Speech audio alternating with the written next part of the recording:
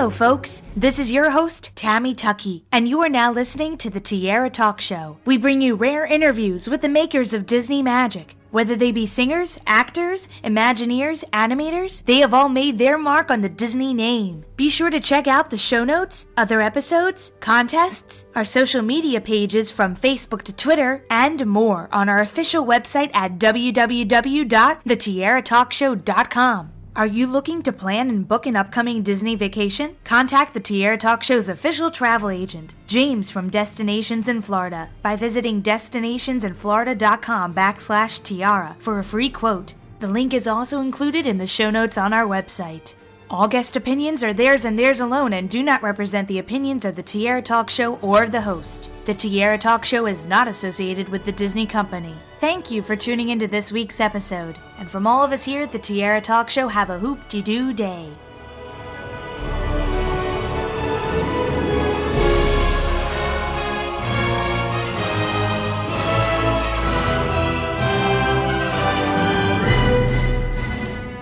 I'm excited to welcome this week's Tierra Talk Show guest, former Disney animator David Brooksma, to the show. Welcome, David. Hey, good to hear from you. We were just talking off air how it's been 3 years since we talked on my last podcast, and I think that's pretty crazy, but we're coming closer to the Atlantis the Lost Empire 15th anniversary, and I really wanted to have you on my new show, so I'm so glad we could talk today. It's a pleasure to be here. And so I first wanted to start out with some of your beginnings as an animator, what really inspired you to go into this field and also work with the Disney Company and other companies to create such wonderful masterpieces with animation. Well, I'll tell you, it started when I was very, very young. I remember the first time specifically stating that I wanted to be an animator when they showed Alice in Wonderland on the Wonderful World of Color in 1964. I remember we went down to my neighbor's house to see it in color, and I turned to my mom at some point during the Mad Tea Party sequence and said, "That's what I want to do." And, of course, they were patronizing and said, "Oh, of course, of course." But it never really left. I started making little films with Super 8 cameras and always was drawing and always was watching, animation on television, whether it be Hanna-Barbera or Disney.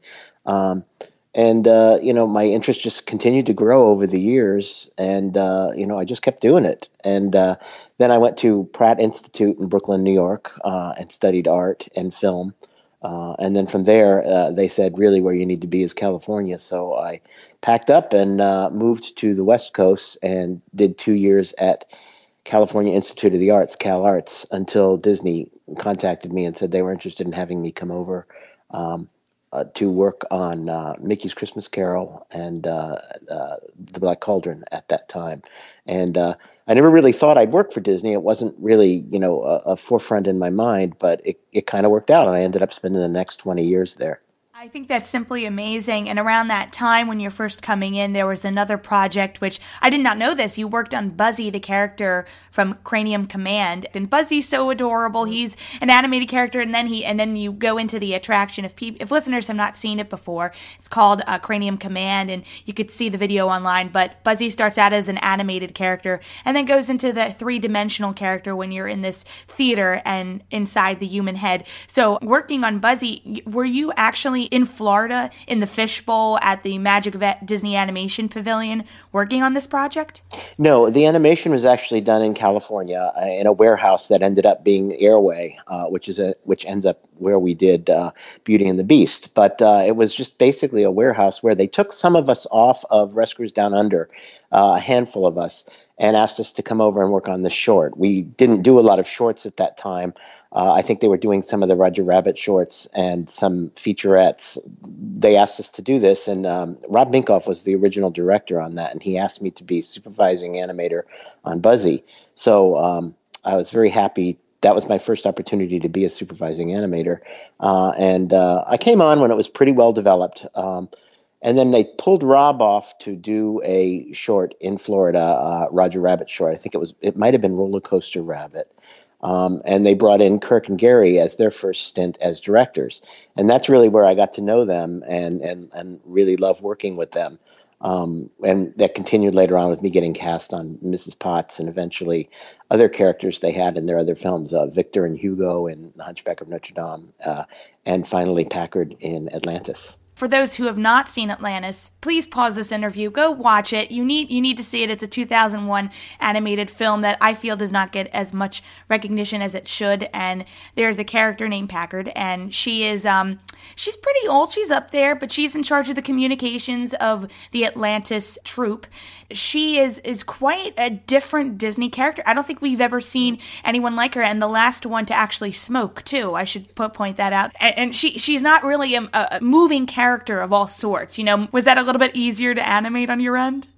Actually, doing nothing in animation is harder to animate than anything else because you have to keep the character alive through expression and whatnot without doing a lot of heavy movement. Action animation is probably some of the easiest animation to do, but very subtle, restrained animation, it can be very difficult. It was quite a switch for me because I was always sort of cast on the cutesy-poo, motherly, warm, parental kind of characters like the Sultan and Aladdin, etc. But then to get this character that was crusty and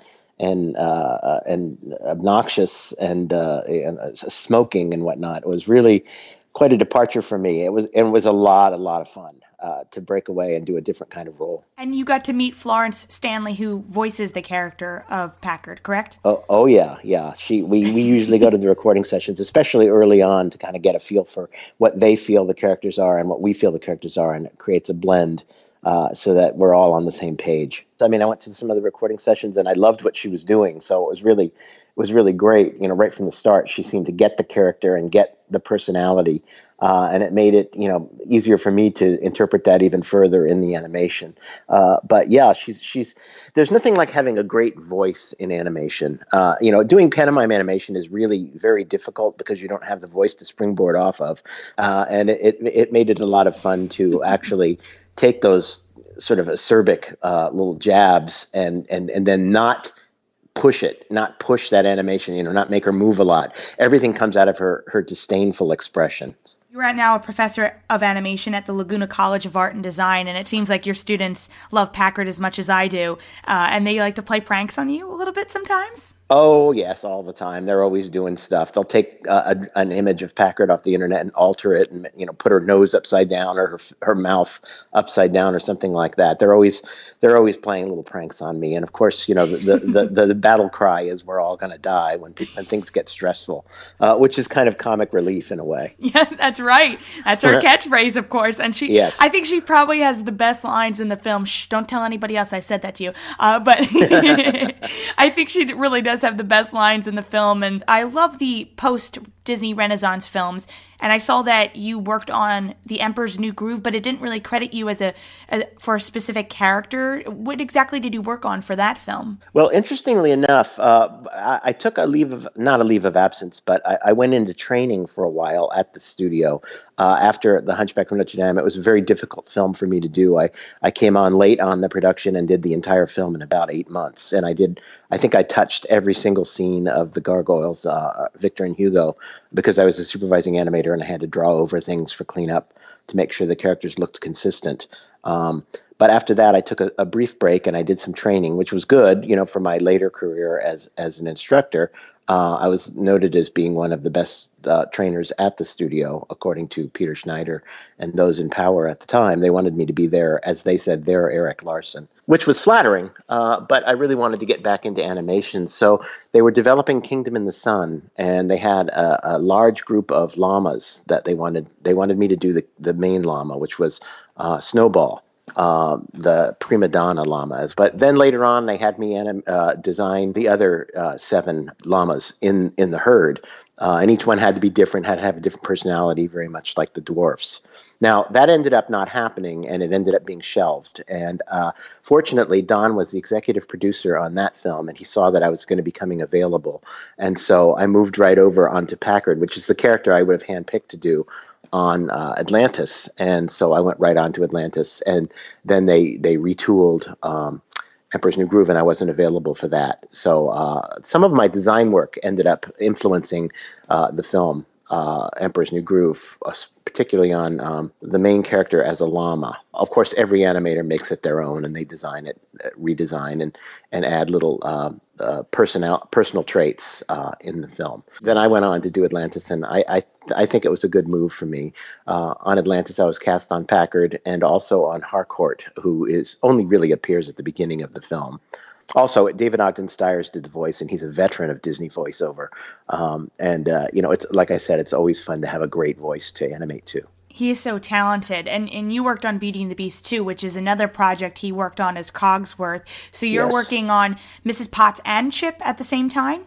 Yes, Chip was developed late in the film. Actually, he was a character that was kind of a throwaway gag, as one of her cups was chipped, and it was a son of hers that was named Chip. But the early animation on the character and the voice that they cast, Bradley Pierce, ended up charming people to the point where they took one character out and replaced that character with Chip. And so I had to do a lot of the animation of Chip again in the last few months of production. Mrs. Potts is a wonderful character as well, and voiced by Angela Lansbury. So when you're going in to watch her read for the role, what type of mannerisms are you looking for to include in Mrs. Potts' traits? Because she is an inanimate object, not really a human. Well, there were a lot of challenges. It's just challenges on every character. You have to kind of overcome them and find ways, imaginative and creative ways of animating them. In the case of Potts, of course, she was just a head. She really didn't have any body or any arms or legs. So I had to find ways around that when those things were needed. But as far as Angela goes, I knew she was cast as the voice when I was cast on the character. And they recorded the Be Our Guest song first.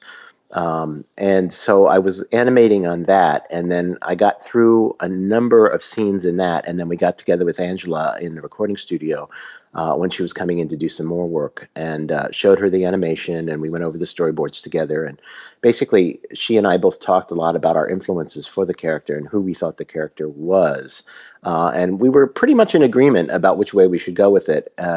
I think she said that it was helpful for her to see the animation because then she could see how that was interpreted. Her performance was interpreted in the animation, and it made her later performances even better, which gave me, of course, more to work with. As far as mannerisms go, people say, oh, she looks just like Angela Lansbury, when in actuality, she looks nothing like Angela Lansbury. She acts like Angela Lansbury. She has those little quick head movements and, tilting the head a lot and whatnot, which I got a lot of from watching Angela's performances on all her films over the years. She has a very staccato way of talking, and she uses a lot of little head nods and head bobs and head tilts, which worked perfectly with a character that's basically a head on a pedestal. So it was very helpful to have that reference. But yeah, one thing you can say about those post-Renaissance films is, despite how people may feel about them one way or the other, they are all superbly animated by a crack crew of people. That machine was unstoppable at that time, and they could throw anything in front of us, and we could bring it to life. And that was the result of all those films that came before that. I just love seeing the behind-the-scenes featurettes to some of the films, including there's one of Hunchback of Notre Dame, and Jason Alexander comes over to your table because you're animating some of the gargoyles. What was that like to film with Jason? It was very, very difficult. Jason's a superb actor, all those years on Seinfeld and all the other things that he's done, including Broadway. And I'm not an actor. Well, I am an actor. I'm an actor with a pencil. But, when I get in front of the camera, I get very nervous. And to have someone else's words to say was very difficult for me. So he had to do this big, long intro. And then he'd turn to me and I'd say, that's right, Jason, blah, blah, blah, blah. And I could not say the words the way they were written. And so finally, after the fourth or fifth take, I apologized to Jason. I said, look, I'm really sorry. He says, that's okay. If they made me sit down and animate, I couldn't do it. So I said, well, is it all right? I asked the director, is it all right if I just say the same thing in my own words? And they said, of course. So we did another take, and I did it in one take. So that made it a little easier for me. It's just to be able to say someone else's words in your voice and do so with a natural cadence is very difficult. And I'm always amazed that actors are able to do that. Did you get a chance? I'm sorry. I was just going to say a funny story about Packard. I recently was doing some work over at Heritage Auctions in Beverly Hills, and I had some images of Packard, and they brought them back in the back, and one of the younger girls said, "Oh my God, Packard, Atlantis. I'm just amazed at that film." And she's a big fan like you are, and she was going through the drawings, the Xeroxes that I had done, and saying, it's like, oh, this, and she was doing the voice, it's like, we're all gonna die, or I sleep in the raw, and all of those kinds of lines, which I thought was really funny. And then he brought her in and introduced her to me, and she was so happy, to be able to say how much she enjoyed the character, and that made me feel good too, because it's always nice to know that your work is appreciated. So that was kind of a funny little circumstance that happened at Heritage Auctions. Wow, what are the chances? Like, I know, it was really very odd. Well, that's cool. I think that's amazing. So yeah. What type of drawings were you showing her? Were they just from the actual film, or just things that you sketched for yourself? They were Xeroxes of model sheets and whatnot that we were going over. Sometimes they asked me to authenticate things and whatnot, and so sometimes I go over there. But yeah, it was just really fun to see that she loved the show so much. Well, I want to make sure I open the opportunity for you to discuss any new projects you're working on, because I'm sure our listeners would love to hear about those. Well, let's see. As far as what I'm doing, I really enjoy teaching. Almost as big a thrill as animating for me. I really love working at Laguna College of Art and Design. I think we've developed a really, really crack animation program there, and our enrollment just keeps to grow larger and larger as word gets out that we're doing something right. Pixar picks from our people, and they think that we're doing things the right way, in that we train not just technology, but actual acting, performance, hand-drawn, design, all of those things. We give them a foundation of actually being thinking artists first. And then we start adding in the technology so that they are well-balanced thinkers and leaders in the future of animation. Well, I have to thank you so much for coming on the show, David. But I want to ask you 3 Disney questions. I always ask my guests. I call them the Fab 3. Okay. So we'll start with the Donald question, which is, when you were younger, what Disney film was one of your favorites to see on the big screen? Without a doubt, Peter Pan. I just love that film. I still think it's probably one of the best they ever did. It has everything. It has great songs. It has great characters. It tells the story really well, and it tells it in a way that only animation can tell it. It's got great characters, great character animation, beautiful art direction. I mean, to me, it's just, for my taste, it's the perfect film. Now, you ask a different animator, you're going to get a completely different response on a completely different film, but I bet they'll have the same critique of it. But our goofy question, what Disney character do you think would be your best friend if you met them in person? And we'll exclude any of the characters that you have animated. Well, I would say probably Goofy. I really love the Goofy shorts that were done, particularly the ones by Kenny in the 50s and late 40s. They're just such wonderful films, so funny that, they stand up with the Tex Averys and the MGM films of that time. They're of an era, but they're just so much fun to watch still. And I just think, since I'm a little goofy, I think that Goofy would be a very good friend. And our Mickey question, if I asked you to name any Disney song at this very moment, what immediately comes to mind? Well, I have to say, With a Smile and a Song, which is from Snow White. It's just a beautiful, beautiful song. And it's one of my favorites. There's also, there's a couple of others that are sort of lesser favorites. It's funny because they're all ones that aren't really big songs. My Mother from Peter Pan is a really, Your Mother and Mine, I think it's called, is a really great song as well. I love that one too. Nobody's mentioned either of them, so there you go. Kudos to you, David. And I have to say, happy 15th anniversary to Atlantis. I hope we can possibly celebrate with a Packard cake that says we're all gonna die. Yeah, Packard cake would probably do that too. Thank you so much. It's always a pleasure to be on your show.